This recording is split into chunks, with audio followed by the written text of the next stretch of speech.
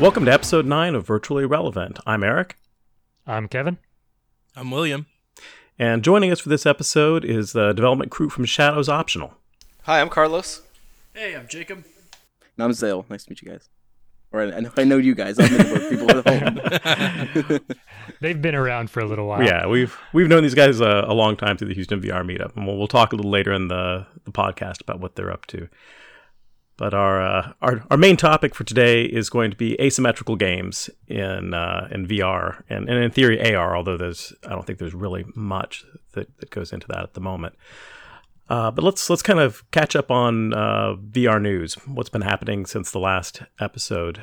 So I saw just before the podcast actually Lynx, which is one of the newer XR headsets that's coming to market, just raised like $2 million for their first headset, which is just, it's an interesting thing. It's an interesting sort of transition from where we were to now, like coming into 2020, these new headsets coming onto the market, starting with $2 million backing, from the get-go, compared to like the Oculus Rift, which had, what did they close at on the Kickstarter? It was something like 2.3 or 2.4. Somewhere in there, I don't remember. Somewhere in there. And they had two. Yeah. So it's just interesting to see, like, there's still very clearly interest in new hardware that's pushing that boundary. The other thing I saw, I don't remember if this was mentioned in the last episode because I actually wasn't on, but Half-Life Alyx has an official date now. Yeah. Oh yeah, when's that date? It is actually my birthday. It was March 20th. It's March 23rd. Really? March, okay. Oh, yeah. My birthday. Awesome. Yeah, so, Half-Life fans and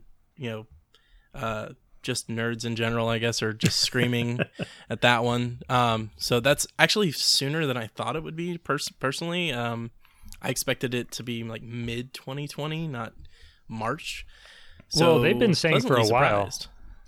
They've been saying for a while, though, that it was going to be in March. Okay, Yeah, that's but good. Valve does sort of have a reputation for not really hitting its deadlines. So, That's fair. fair. We'll see. But the fact that they actually have put a numeric date on it, I think, means they're... Wait a and minute. they've said that they're done. They're just doing polish at this point. So I just have to say, though, March is the third month of the year. No, don't even 23rd. start. That's oh, two no. threes. No. That's Half-Life 3 confirmed, folks. You heard it here. I'm ready. Exclusive story. Oh my god. No, I'ma sell the story. Don't listen to that. We're here in the podcast with Gabe Newell himself. We have people throwing their phones out the car windows. Right, and right. listening to Right, this. just no, never mind. Cancel, unsubscribe. No, please don't. No, all right. Another thing we've got in the pipeline, assuming that you've got your Quest set up for side loading, you can now install custom Oculus Home environments. It's a little hackish. It's not something that's really officially supported. They rolled out the ability to switch between the desktop home environment, the Quest home environment, and this new one called Winter Lodge. And what you can do is you can replace either the desktop one or Winter Lodge with a custom environment through SideQuest. There's a Simpsons one. There's a Game of Thrones throne room one. Of course. There's like a Rick and Morty's lab. And they look cool. These are clearly kind of user created. These are not first party at all. Fortunately, it's not a big deal if you delete them and then select the environment. It'll re-download the original. So there's it's not going to lose the actual environments. But if that's something you want to do, is now easy to do. I was someone who kind of gets a lot of zen feeling from level design and building environments. I'm actually really, really excited to kind of build my own stuff and then kind of work in there. Because I got the S, and one of the advantages of it is I can just go turn off the bounds, walk somewhere else in my room, and then like lay down, copy my desktop view, and work just wherever. So now I have even more options to do that, and I'm honestly pretty excited about that. Yeah, one of the things I thought was really interesting, or I was like really interested in the early days, was like customizing my home environment. Because when they first introduced like the Steam home environment, it was like, awesome, great, I can move around to space. How do I get my own stuff in here? Or how do I design my own one? Because while this is cool, I want this, or I want that, I want the holodeck. And then you get people who are developing their own, which is now we're finally starting to see that in on the Quest, sort of, which, is just a level of personalization that I think is overdue on the Rift / Oculus hardware, just because it's currently, Oculus is currently like the iPhone to the Android of VR. They're very like, it's locked down. It can do these things, but you've got to use our stuff. Whereas Steam's like, you want to, put on a VR headset and suddenly you're on the moon. Boom, do it. You're good, and you can share it with people. Yeah, that's a fair comparison. Right. Maybe not as like 100%, but yeah, definitely you have to prescribe I just to mean their. like it's customizable. Yeah, I get what you mean. Yeah. I've been messing with photogrammetry for the past week, and capturing my office environment and capturing my front yard, things like that, and then side loading them onto the Quest. It would actually be pretty cool to just kind of get my office environment and load that as my my Oculus home screen. I may have to give that a try. I'm not sure if you guys saw this recently, but there was a guy who did like a show off of like what he'd done, where he'd mapped every object in his room with like in 3D modeled them more or less. They weren't textured, but they were just sort of black and white, and he could walk around and he had like a side view of like what was that he was looking at in VR and what it was like in real life, and it was fantastic. Everything matched up perfectly, and just walked around his room with his headset, and it was all there. I can only imagine texturing that for yourself, being wherever you want, giant walls or windows would be fantastic. You are never allowed to move that chair again. It could be lethal. Right. Or you can stick Vive pucks to everything and it'll be fine. There you go. That's fair. Yeah. What's the device that does the room scanning? It spins around.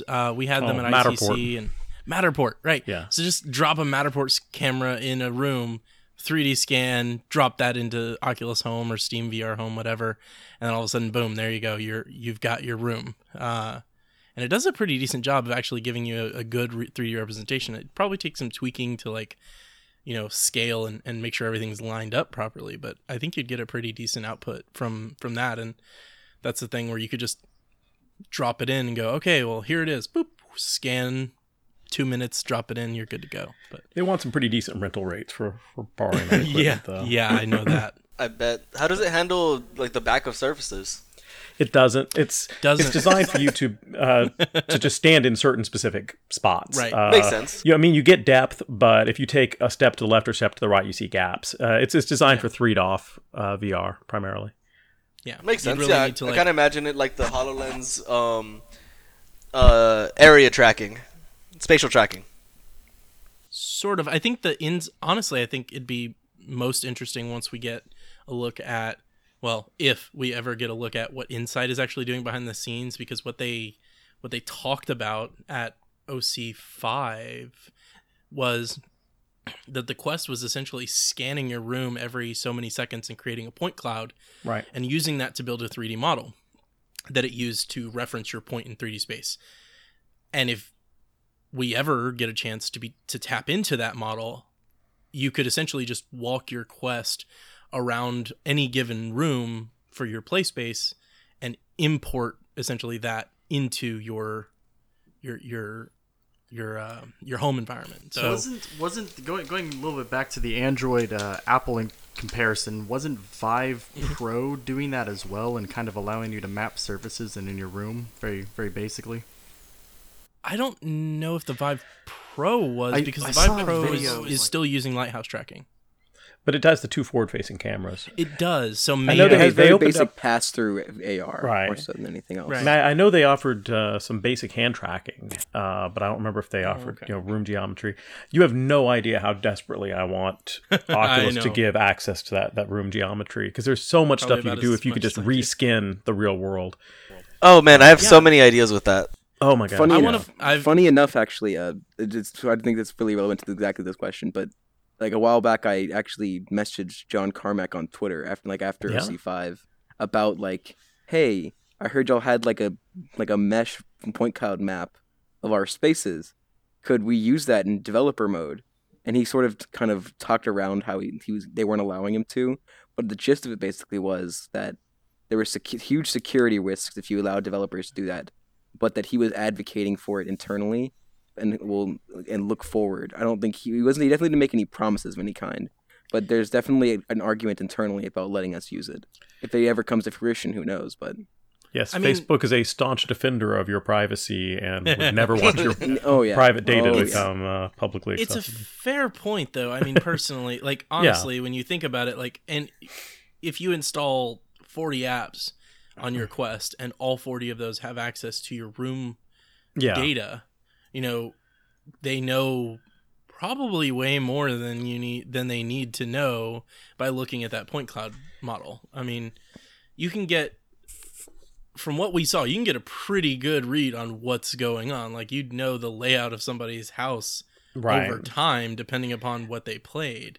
And I can see how that is that is a security risk. But again, like you said, Facebook, not historically the stalwart guardians of your personal data. So that's a subject that, you know, we do want to get into on a later episode. The sort of what all of these things mean for our biometric privacy and our virtual reality privacy moving forward, because it's been made known that Facebook is recording more data than they need to. I wish it was practical to set it up so that you on an app by app basis, the app had to request permission for that and pop up the same way it does if it needs your mic or if it needs to write to the file system, and you give it permission. And if it could be limited so that it never left the headset. I mean, I don't know how you would prevent it from getting posted back, but if they only use that data locally and they got deleted at the end of the session. So right, yeah, something along those lines of, and that's something I'd love to see.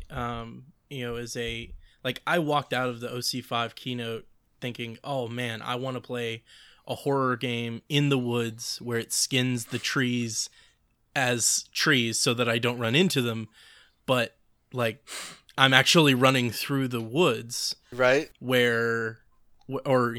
Slowly creeping through the woods, I guess, right? Where enemies or ghosts or monsters or whatever are coming at me from all sides, and then I take the headset off and I'm still in the woods. That's kind of it's an inception moment of oh shit, am I still in the game? Right, but is that one of those things? Is what's the difference between that and AR, advanced AR? Right. Yeah. Right. It's getting into that same gray area. If you get good enough, if you get good enough, then it's closer to the mixed reality area. Yeah. But. All right. Other things that have been happening. There was a JDI high pixel density display that we'd seen demoed before, but they said they are actually going into mass production this quarter, which strongly implies that there are customers lined up, and it really is a very VR headset specific display.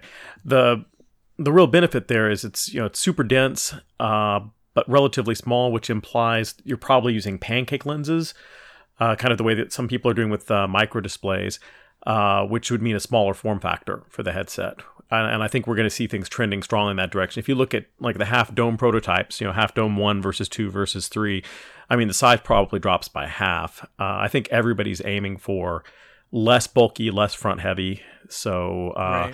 I'm really curious to know who's going to be using those. And I'm keen to try them, try something with the smaller form factor.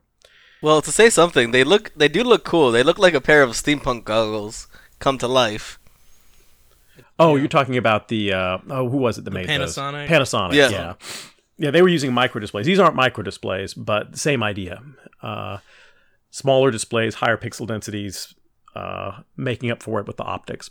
So, but yeah, no, I thought those were totally steampunk, and I love them. I'm about it. Yeah, what I want them to do, there was a company, Imagen, I believe, that did ones like that a few years ago, and you could actually flip up the eyepieces in front of your eyes. It would just hang up over your forehead, and it looked like a great way to swap back and forth. So I hope they do that's that cool. as well. Right. Yeah. Somebody want to talk about the Sony patents? Yeah, so I just kind of saw this actually not too long ago. But so it looks like Sony has come out with a patent for some possible new VR controllers. About time. Yeah, really. No, as of now, of course, they've been using the old Move controllers back from the PlayStation 3 days. Ooh, boy. Damn. But with these, they've got a little bit of a Nintendo Wii kind of look to them. Yeah, definitely. Surprisingly blocky for like Sony. Yeah, it is kind of a odd look now that you mention it. Kinda reminds you of a That's coming stapler. from Sony. That might just be like a developer model, and the actual aesthetics aren't part of the patent at all. It's more so along the lines of the internals. And That's maybe. Could be. yeah, and that's another big thing about patents is companies come out with patent after patent, and they never see the light of day. They just in want to the make end. sure if they do want to get it out there that they have it, and nobody else does. Yeah, for sure. Right. It's But just target somebody clearing else the trying way. to get it out. Like Apple's distance, like lens to eyeball distance or display to eye distance reduction patent that we'll Right. probably never see. Well, I mean, Yeah, we're already it's- kind of seeing similar ones. I'm actually surprised they haven't, contested that. I mean, Really? that's the whole pancake wow. lens thing is the same principle. It's just bouncing it back and forth to increase the effective distance between your eye and the screen. Well, the That's great to question hear. is, can they? It's the U.S. Patent Office, and I guess maybe other country patent offices. They tend to be pretty liberal with awarding a patent, Yeah. but when it comes to actually defending that patent, that's where things get squirrely. And I think if Apple doesn't feel that they have a rock solid case for saying no, this is absolutely in violation of our patent, and the core concept is our patent, I think that they would take it up then. But I don't think they've quite gotten anything to where they can say, okay, yeah, no, for sure, this is us. Plus, they don't have a marketable product, so it's not like they can put out an injunction, Right. Things like a little that. harder. So, And there's- I mean, it's hard to argue when you don't have anything that's actually using it. There's You can just be a definitely patent- there's definitely prior art that's using the same principle. I mean, so their patent may be narrowly on their specific implementation of it. So Mm-hmm.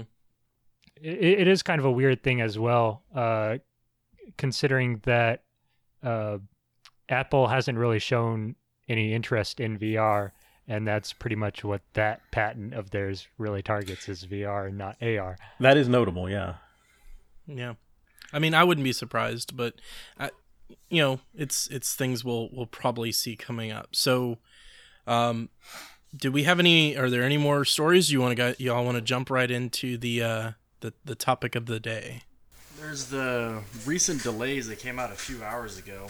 The recent Oculus Quest delays, the news came out a few hours ago that basically all the bunch of production facilities in China, of course, are being...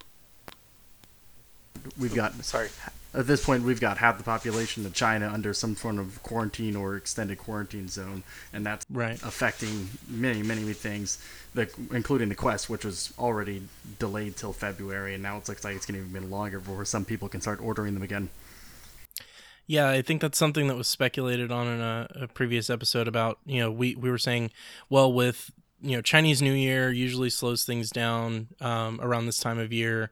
And then, yeah, with the coronavirus, being what it is, it's really complicated production.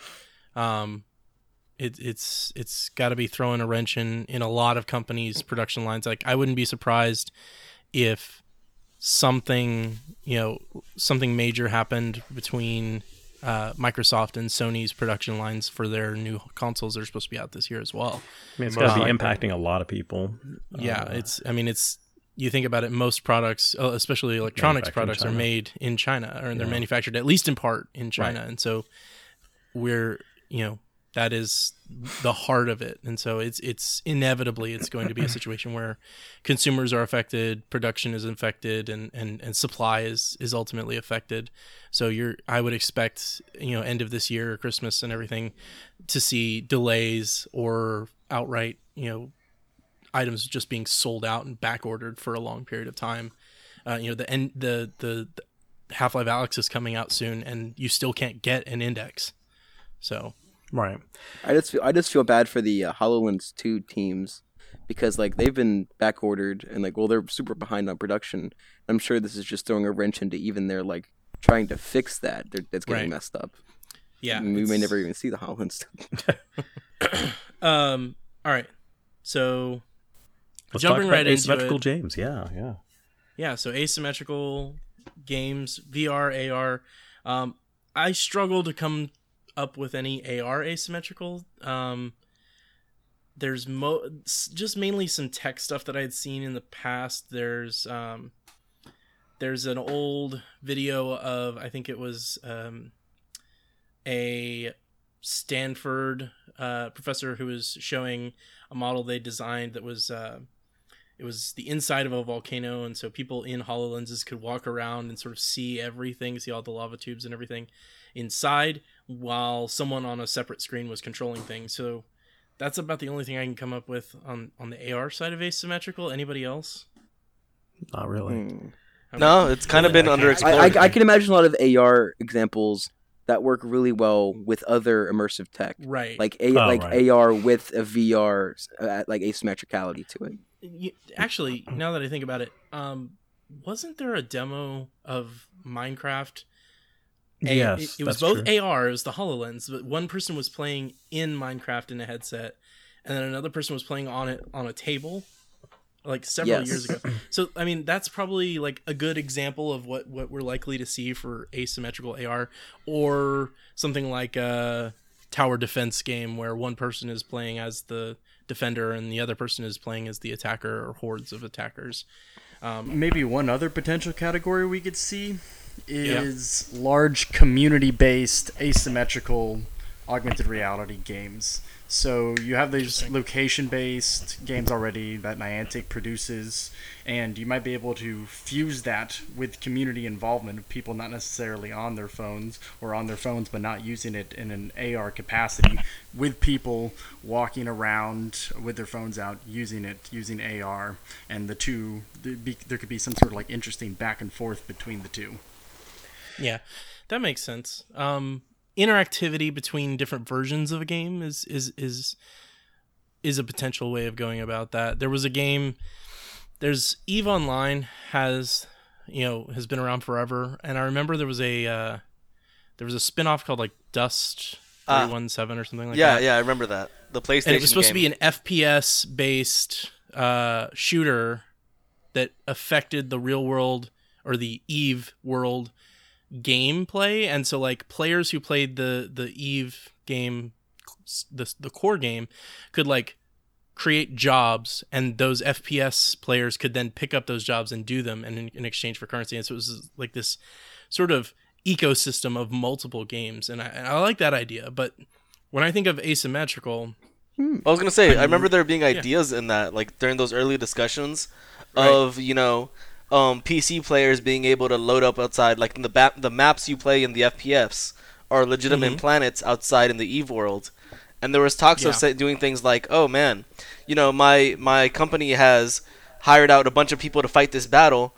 We can load up outside this planet and do orbital bombardments on their game match. Right. And so that's an interesting concept when it comes to like the whole ecosystem of properties owned by the same company that all affect each other. I really like that idea. So far, unfortunately, nothing quite that expansive, and honestly, I think that ended up floundering and didn't really do anything. Yeah, I think so. I think the game might have actually been canceled, unfortunately. But really quick, an aside, that gives me an interesting concept as to like how the Oasis could ever actually be built. Not necessarily one giant game, but it's the interconnectedness between a bunch of games that all agreed to allow other games to influence that game through like the bridging program, which would then be as close as we may ever get to the Oasis. Yeah, I mean, if you think about it like that, or more like the metaverse in Snow Crash, where everybody's accessing it from various different devices in different ways, it sort of makes sense if you're affecting a core virtual world and interacting with it in various through various means. Like imagine a world where you've got your mobile phone game players are playing some spin-off of Candy Crush that's doing algorithmic decoding to unlock things that it's like they're basically earning Bitcoin that they can then use to buy other things, and that creates its own market where VR FPS players are fighting these virtual wars for land or whatever. So I mean, it's an interesting concept of being able to take all of these different things and make them mesh together. It's very ambitious, and I think we're not quite ready for it. I think that's kind of why the EVE Online thing didn't go as far as it probably could have, is the tech either wasn't there, or they just didn't see enough use out of it or something. But like when I think asymmetrical gameplay, I'm thinking we're both playing the same game. Our experiences are different, but we're usually either together physically, we are playing over Wi-Fi or over the internet, but we're playing the same game, same experience in real time. Right, almost like a party game. Same experience. I mean, well, sorry, yeah, no, same experience meaning the same software. I guess. Right, sure. Yeah, no, I mean, when I think asymmetrical, I typically think, because I mean, I've seen asymmetrical, the term asymmetrical applied to the same experience, just say one person's in VR doing a first-person shooter, and then someone else is on the computer doing the same first-person shooter. For it to be asymmetric, I feel like it has to have a difference to the experience when you're coming into it from the different point. Yeah, the gameplay has to be different for different people accessing it in different ways. I mean, the most extreme examples, like Keep Talking and Nobody Explodes, where one person's a VR headset, another person's using a paper manual. But I just feel like it has to be subjectively different to play one way versus the other. Right. So my favorite example, and several of us played this together, is Akron. Or Akrons. Yes. That was a fantastic example of what is a pure, to the core, asymmetrical game in VR and out of VR.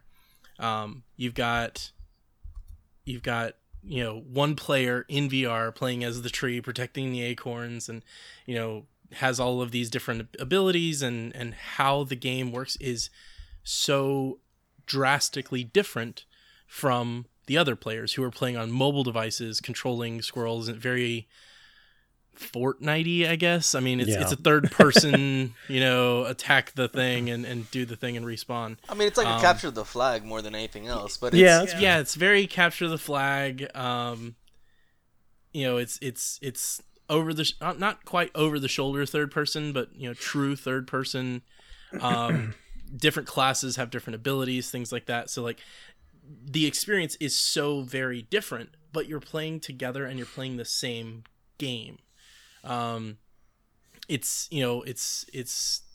such a compelling concept to me. They're one of my favorite genres of games when it comes to VR, because you're finally in a situation where, okay, yeah, you got one person in a VR headset, but now they are in a VR headset and they can do, they don't have to feel like, oh, everyone's just watching me play. No, everyone's actually actively involved, and we're all playing the same game, and you can pass the headset around, and everybody gets a turn at this. So it takes it away from like the traditional, or at least I guess it's hard to say traditional and it's only been a few years, but the traditional VR party games like Beat Saber, where it's like, okay, do you want to turn now, and we'll all watch you hit these boxes. Instead, now it's, hey, let's all play this game together. All right, I did 3 rounds as the tree. Now it's your turn to hop in, and I'll play as a squirrel. So it's that one I loved. I'm a big fan of that, because I mean, most even now with the Quest becoming a little more accessible, in most situations you're going to be in, social situations, there's going to be one VR headset. So if you want multiple people to be actively playing, some of those people are going to have to be playing not in a VR headset in some different way. So I get very excited when that's done in a compelling way. I mean, I thought Akron was brilliant, because it really is equally fun to play as a squirrel or as the tree. And I think that equally fun part is the really, really difficult part to kind of nail down. Because actually, my first game jam, Zale, you and I were on the same team, and we tried making an asymmetrical VR game. keyword being try. And we'd never done anything like that before, and we were trying to do it in 48 hours. So it's making it fun for the person in VR, but it's making it fun for the person on the computer as well. Right. And so it's like we were building 2 games at once, we came to discover. Yeah. Right. So a quick question for y'all then. Would y'all consider like Star Trek Bridge Crew as a asymmetrical? Because everyone has their own role that no one else can do. But it's still all in VR. No, I think those kinds of games I usually classify under the. And it's not a real genre. I call them yelling games. Because what you're doing is 90% yelling at your friends. Why aren't you doing blank?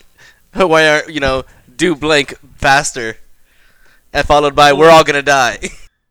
Well, that's predicated off of that other game. It was called like Turbo something. Oh, give me a second. Where like everyone was playing on their own tablet or phone, and they all had a Right. different display. And it was basically like one person would have to like shake their phone to like charge up the shields, and another person would have to like scroll a thing, and everybody was playing together. Their experiences were different. It's sort of asymmetrical, but it's collaborative. Are you talking about Space Team? I'm sorry, I missed Space Team, isn't it? Space Team.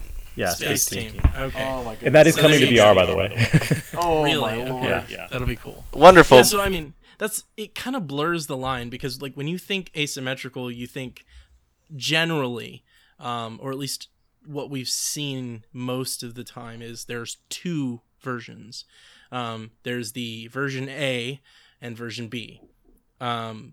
Those games have 3, 4, 5, 6 different versions, but the core question, I guess, is the experience drastically different from one or the other?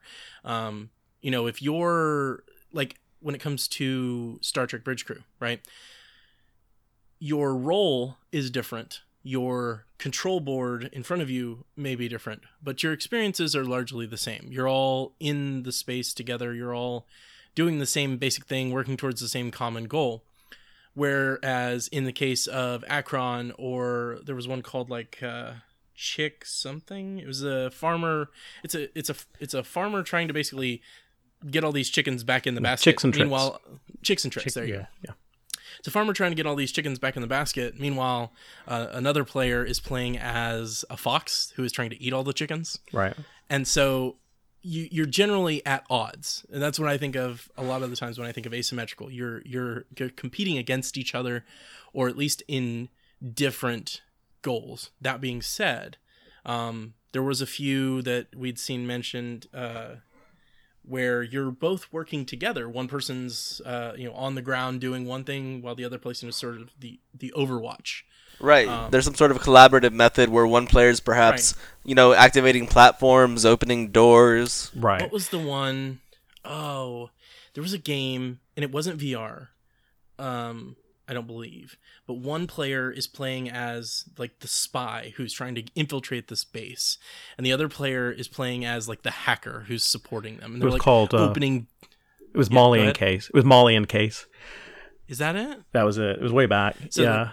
So they're like they're hacking open doors and things like that, and they're sort of your eye in the sky / Overwatch, whatever you want to call it. They're doing the behind the scenes stuff to help you achieve the goal.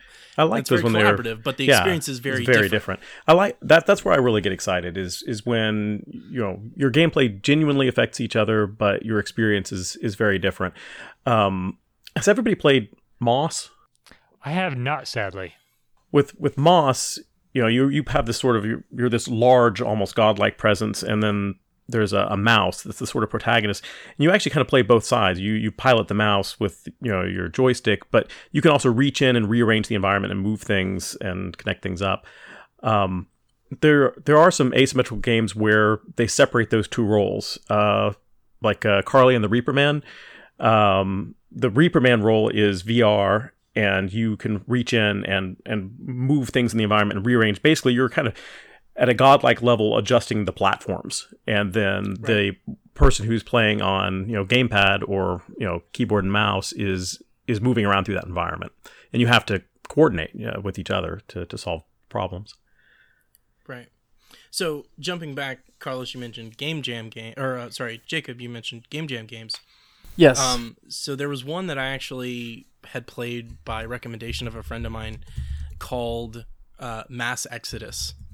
And so the idea there is one player, the player in VR, plays as sort of the overlord. They are this sort of all-seeing monitor who is watching over these robots in this warehouse. All other players on the local machine, which I thought was really cool because you don't need a bunch of extra machines or mobile phones or anything like that. It's 5-player local multiplayer. So 4 other players playing on gamepads play as sentient robots with the goal of shutting down specific key elements of the warehouse without being discovered as sentient robots. I think that's a fascinating. So that was from a gameplay perspective. No, that looks. So the idea, what was really cool is they gave the overlord sort of, and there's like hundreds of robots walking around this warehouse. So they gave the overlord certain powers. They could freeze all non-sentient robots for a short period of time, which would give them time to kind of look around. And it makes the players have to keep on their toes of, oh no, everyone else stop moving. I should stop moving, otherwise I'm going to get caught. Right. It's kind of that subgenre of, blend with the NPCs. Right, exactly. Right. It's a stealth game sort of in VR. And so that's another one where, like one player can play in VR, everyone else can play, on gamepad. But I thought it was really awesome, and it really hits that like party game aspect because it's all on the one computer. You don't have to have multiple computers. It's it's on Steam. It's a Game Jam game. I don't remember how much. I think it was like $5, but it's 5 players can all play together on the same machine as long as you have 4 controllers and you can connect them all. You're good to go. And this was a Game Jam game. Like they made it this far in the process. I think within like a week or 2, and it definitely needs polish. You can tell it's a Game Jam game, or at least when I played it, it needed polish. But it's great. It really rams home the concept of that asymmetrical gameplay, and like you mentioned, the fun part is often the trickiest thing. Make it so that you want to continue to play. And I will say that, and not to, I guess, keep praising Acrons, but like we played the crap out of that game for hours after OC6. It was just, we were all just sitting there playing for a couple hours at least, and we played it again the following day with another friend who wasn't in on that playthrough, just because we were like, man, this is great. And you can just jump in with a room code, and suddenly you're in. It's pretty fantastic. But yeah, the fun is definitely the hardest part of asymmetrical gameplay, because you don't want to leave somebody out. You don't want to say, like, keep talking and nobody explodes. Is fun for the person in the VR headset. It can be fun for the people using the manual, but like you mentioned, Carlos, you're kind of just getting yelled at most of the time. Yeah. Like, no, it's this. It's the green wire. It's the green wire. Like, you're... And if you're not yelling back, it's only so much fun if you're not yelling back. Exactly. Gabe Newell, if you're listening, just add yelling as a category, as a genre on Steam. Exactly. And apparently Eric has quite a bit of first-hand experience this with couples as well. Yeah, no, we used to run couples through Keep Talking and No One Explodes, and it was funny because some couples were fantastic because they could kind of read each other's minds, and other couples it was like when the story about people assembling furniture from IKEA together. You were afraid they were going to end up divorced before the end of the game. They're just screaming at each other and furious because they don't understand each other. Oh my god. High-tech newlywed game / taboo. Right. Or Pictionary, like, it's a dog! It's a dog! What do you... Right. I don't do that anymore because, when it goes well, it's great. When it goes poorly, it can be really bad. People really, have these simmering resentments afterwards. It's like, nah, I'm not going to do that again. Maybe if you had read the correct serial number, Marcia, right? Be in this situation. Oh God! There's a pretty cool one. I think it may be Japanese. It's called Medusa and Her Lover. The person, it was PlayStation VR game. The person in VR plays Medusa, and if they look at a creature, a monster, it freezes them. but if they look at their fellow player, their lover, it kills them. So the person playing on the gamepad has a sword, and they're going through and they're having to yell instructions to Medusa, whenever there's things that they can't handle, and they need to, okay, I'm going to hide behind this tree. You go look at this. I mean, they had to coordinate so that Medusa never looks at her lover and freezes him. So, that's amazing. It's a clever, really cool. clever mechanic. So. Yeah, that's really awesome. Of sort of forcing you to be collaborative without actually communicating in different ways. So like, it's the old like trust team building exercise or whatever, right? Like blindfold a person and then have another person navigate them through like a maze, right? Yeah, because I mean, if you're playing it well, you never see each other. I mean, right. But you're relying on each other for your lives. So exactly, like how much do you trust me? Right. So that's cool. I really like that concept of okay, I'm gonna help you out, but we can't directly interact. Like I'm not going to be able to like really help you, and you need to be really communicative with me. That's an interesting. A lot of these or a lot of the ones that you mentioned so far are just sound like things that couples counselors should just be getting in. Like, let's see how good your communication skills are. Untapped We're gonna VR sit market. you down and let you play this game. If you choke out your partner, we may need to sit y'all down on the couch and talk some things out. Take your anger out virtual. So we've talked about a few of them. I mentioned the idea of the co-op similar yet, or I think actually Eric, you mentioned this part, the similar yet different, but mostly similar experiences.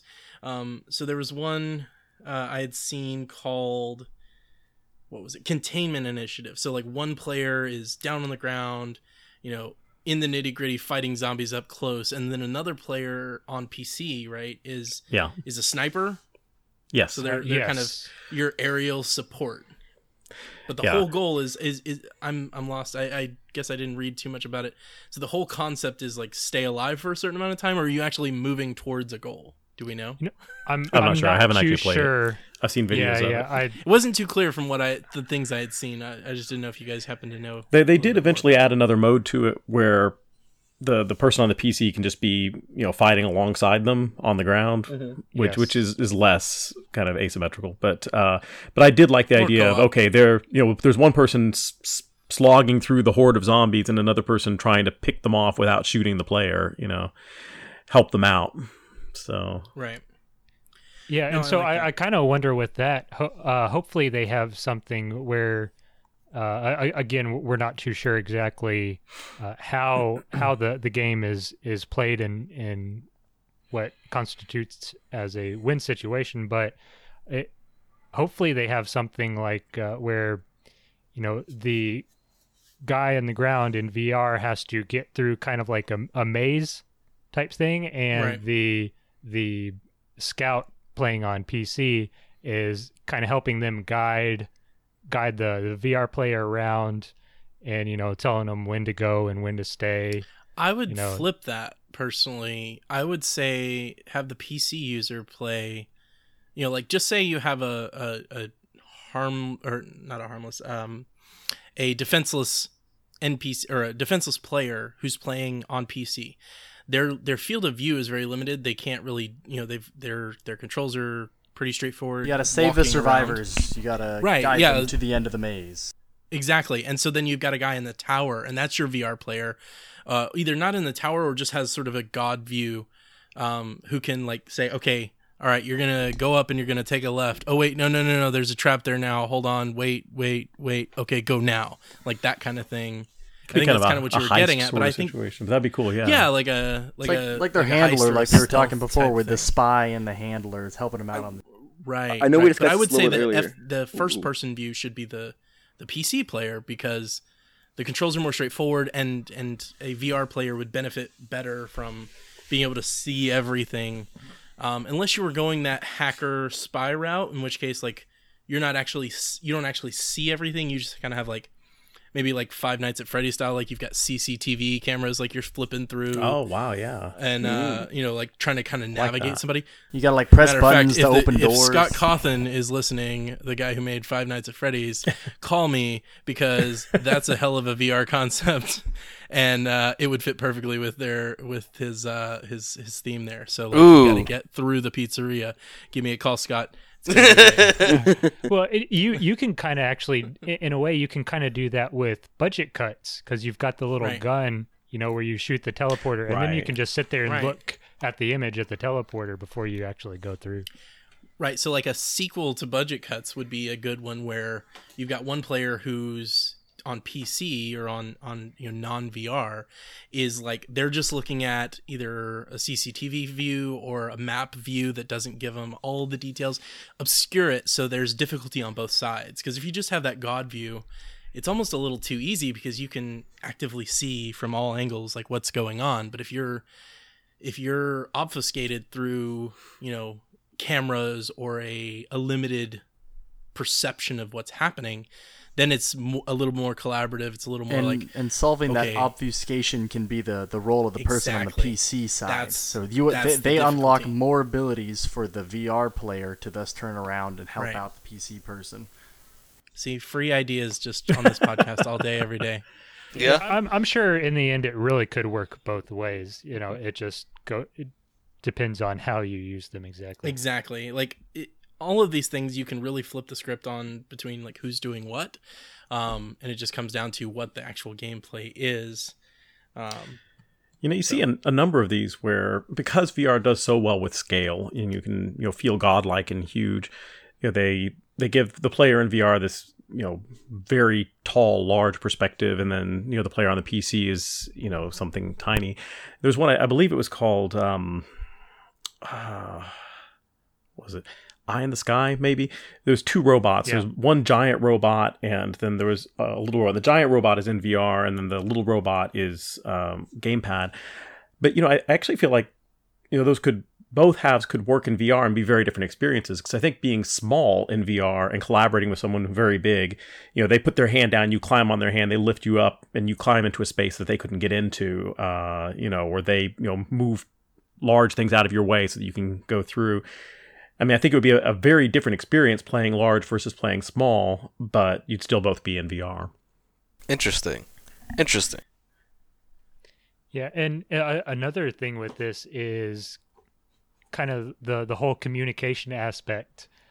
It'd be kind of neat to see how they can play with that a little bit, to where, say you got two people together and y'all can't actually talk, or y'all aren't supposed to talk, but say the person in VR can use their hands.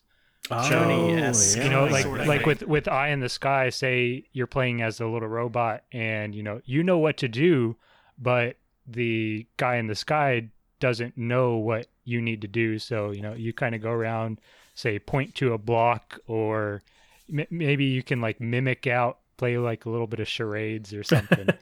I do like as you're playing the game. Yeah, I do like being able to have some degree of communication, but it being non-standard. Having to kind of find ways to communicate. Although you take that to an extreme, I think I've talked about it maybe in a prior podcast, so I won't talk too much about it. But there's a guy named Jason Rohrer. He does these little art games and so on. Lives completely off grid, grows his own food. Really odd, but very cool guy. And he made an asymmetrical desktop game, which was I think he called it like a disjunctive asymmetrical game. You play in conjunction with another player. You're paired up with someone random. You have absolutely no way of communicating with each other, but your actions affect the other person's world, and you need the other person to do certain things in order to be able to complete your quest. And so you have to infer from the things that are happening in your world being caused by the other person what they probably need from you.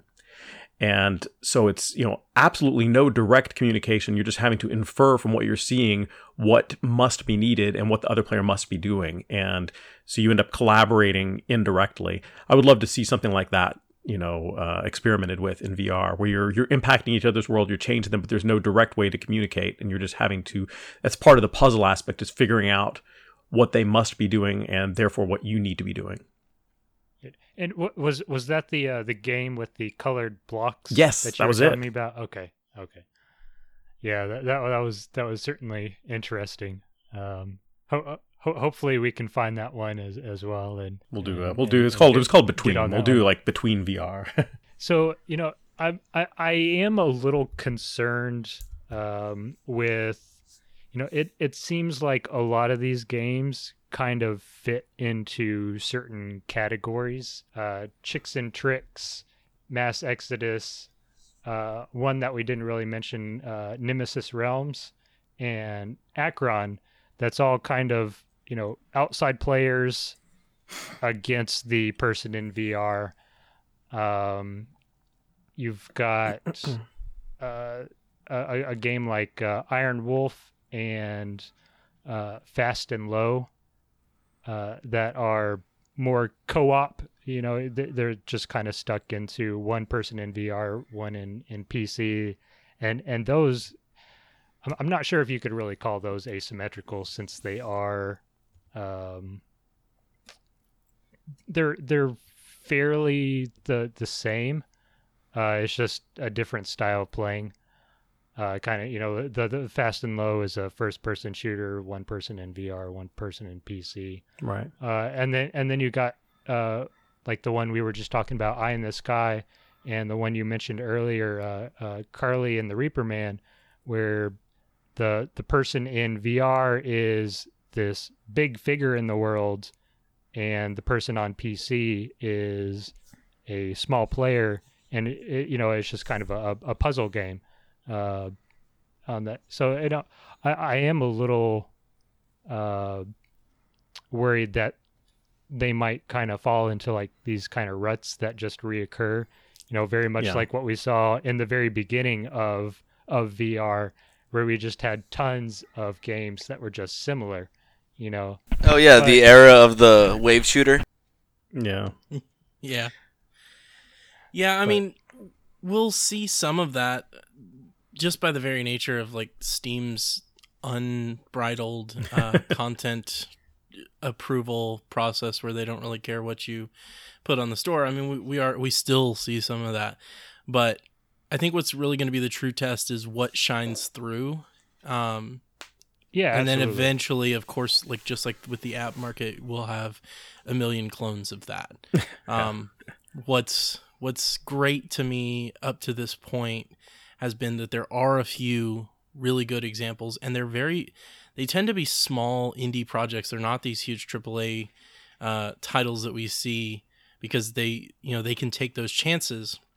And that's great. I love seeing that, because you get experiences, you get fun surprises, like games like Akron and Mass Exodus that came from a game jam or a fairly small team, where you're like, I don't know what this game is, let me give it a shot, and on a random Friday night with some friends, and you go, oh man, this is awesome, and then you're addicted for the next week.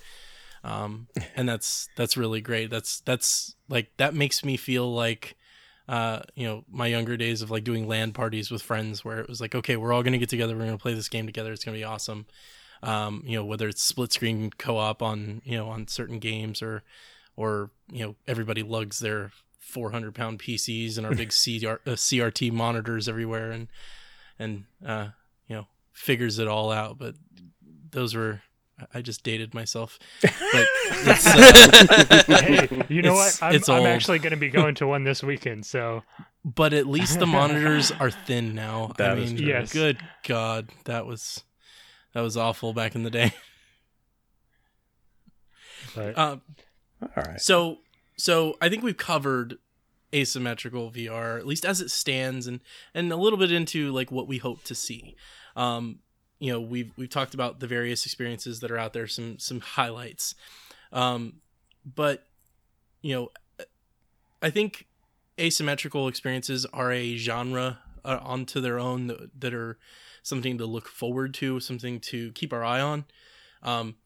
I don't know if we'll see something from Insomniac that's an asymmetrical game that blows things out of the water, but I hope so. I hope to see like really polished, really good asymmetrical gameplay come out in the next few years. I will say, when I was playing Akron, while it's obviously a very simple game, The amount of Right. polish put into that game. Oh, It yes. played on yeah. every level. It played perfectly.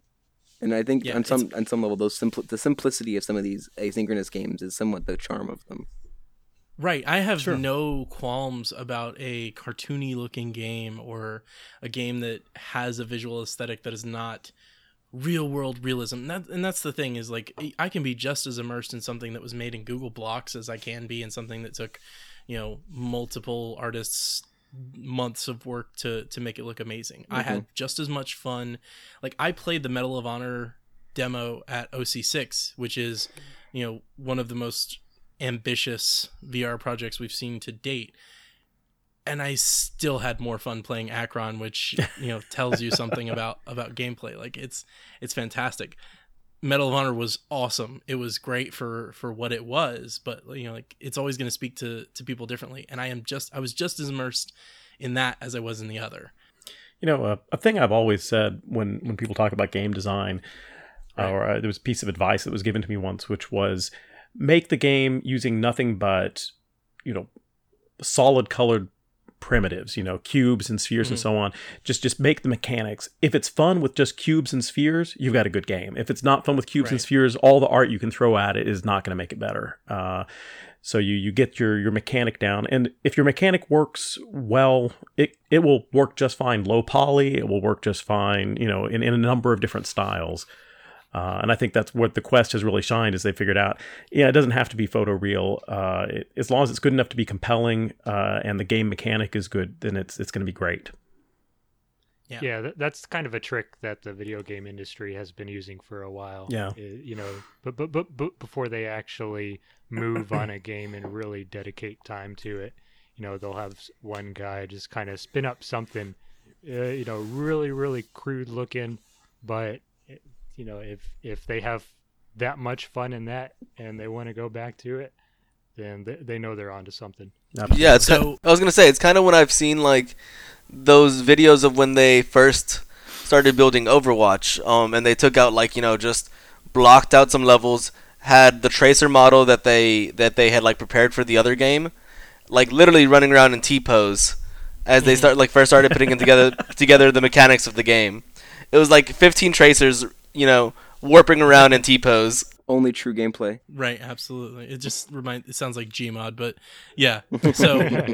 So speaking of, I guess, development, this is a perfect segue. Or since it's 2020, is it a perfect hoverboard? Like, do you hoverboard to the next topic, or do I you? wish. Yeah, that's the dream. Wait, how does that work? I'm obviously a millennial and I don't understand it, but that's I'm not hip enough to get that. So perfect segue. So you guys have been working sort of in the shadows, pun intended, on some things. Do you want to let us know, like, so what are y'all working on? Is there anything you can tell us? What are you, do you have anything exciting you want to talk about? And then also, after that, how can people find y'all? How do people get in touch with you if they're interested in following what y'all are doing? Yeah, so over the last 4 months, 6 months, we've been working on a VR game, multiplayer. The idea behind the game is there's this early 2000s Flash game I really enjoyed called Age of War. For those of you guys out there that didn't play this, the concept was super simple. 2D screen. On the far left was your castle, and on the far right was an enemy castle. And the idea was simply, you summon new troops, kind of like Civilization, and they move across the battlefield left to right and engage with enemy units.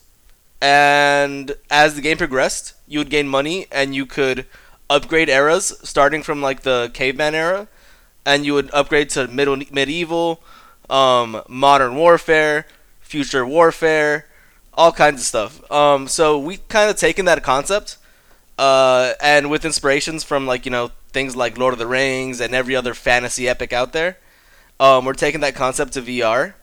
So picture in the third Lord of the Rings movie, you got Gandalf sitting on the walls of Minas Tirith. You got armies of orcs sitting out overhead. He's commanding the troops. We're trying to invoke that same kind of feelings, those kinds of things. In this game, you're going to be grabbing the actual ballistas that your castle fires, firing that out into the crowd of enemies. You're gonna be making and mixing spells, and we're gonna try and what's the best explanation for this? Have a dynamic creation system. Yes. Where you start with one set of ingredients and you can make spells of all different kinds. We're talking general buffs for your armies. We're talking fireballs. We're talking defensive structures on the field. Crazy stuff like Yeah, I think that's the kind of main differentiator we're doing. The gist of it is you're a player standing atop his castle wall facing up and against a opposing wizard on the opposite wall, and this is a multiplayer kind of versus game. So you're basically fighting against one another indirectly through these units that you're sending out and choosing on the field.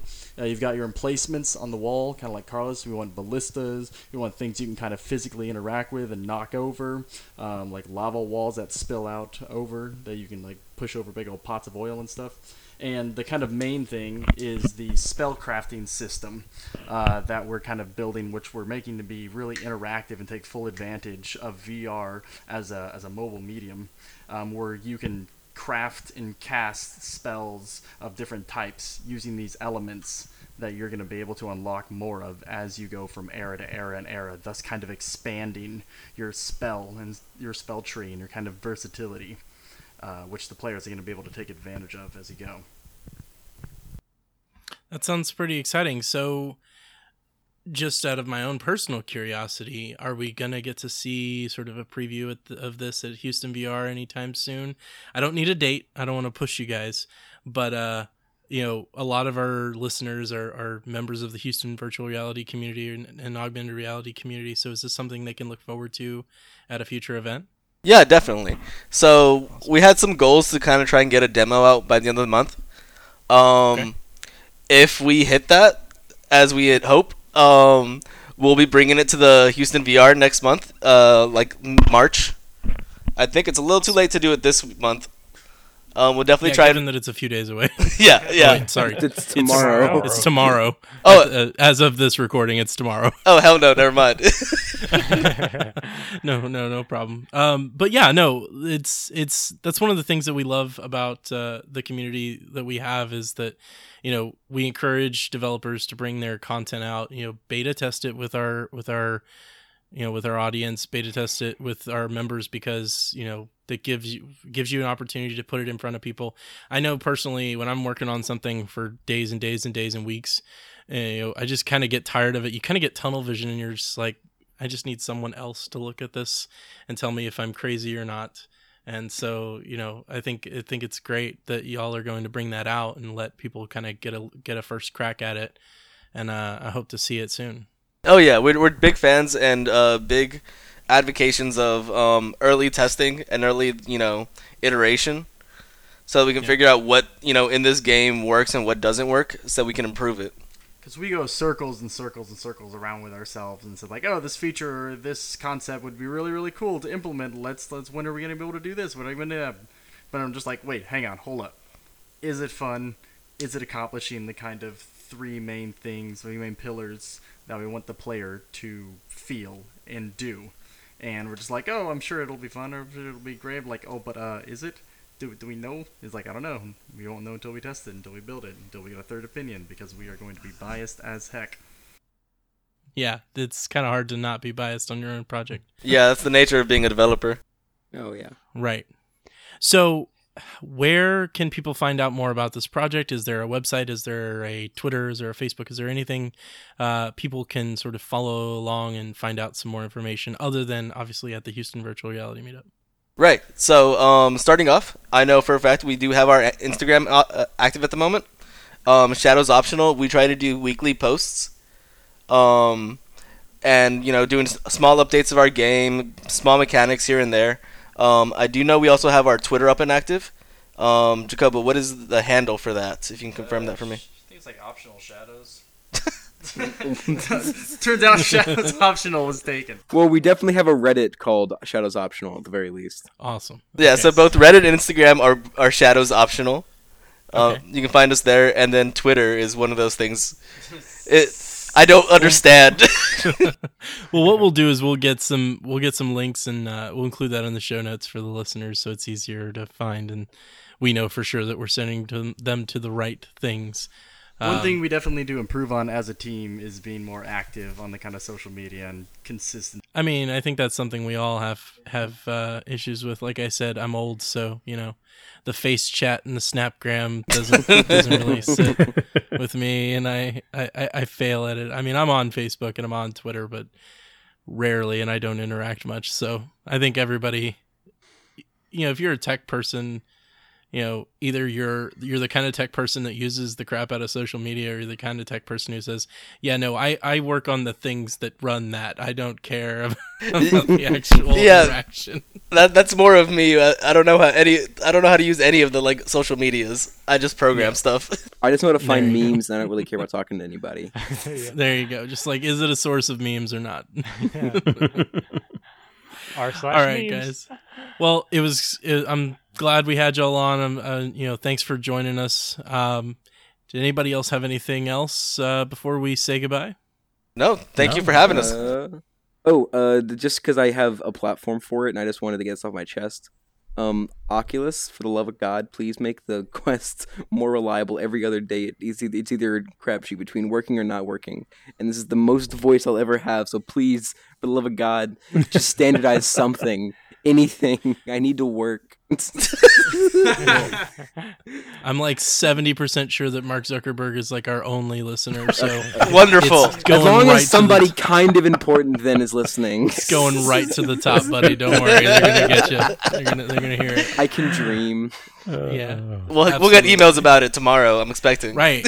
Oh yeah. You're gonna have all of a sudden. You're just gonna be. You're gonna have a new follower on Instagram, and it's Mark Zuckerberg.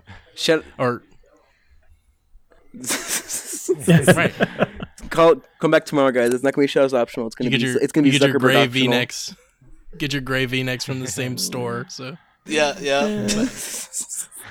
right. Thank you guys so much for coming on the show today with us. Yeah, definitely. Thanks for coming on, and thank you to everybody listening. Thank you for having us. We are almost 10 episodes in finally, and it's been fun. We basically just had the idea to do this, and so now it's been. We just get on here every so often and basically just chatter on about nonsense for a while. That's kind of why the podcast is virtually relevant, because we're virtually relevant about most things, but kind of not. Sounds about right. Yeah, that's the way it works. So, anyways, thanks everybody for listening, and we'll catch you next episode, everybody. See you next time. Thanks for having us. Have a good one, everyone. Thanks, guys. Thank you so much for listening to this episode of Virtually Relevant. If you liked it, please consider rating and reviewing us on your favorite podcast app. It helps bring us up in the charts and makes us easier to find. If you'd like to support Houston VR and this podcast, please consider becoming a Patreon member at patreon.com/HoustonVR. Until next time, thanks for listening.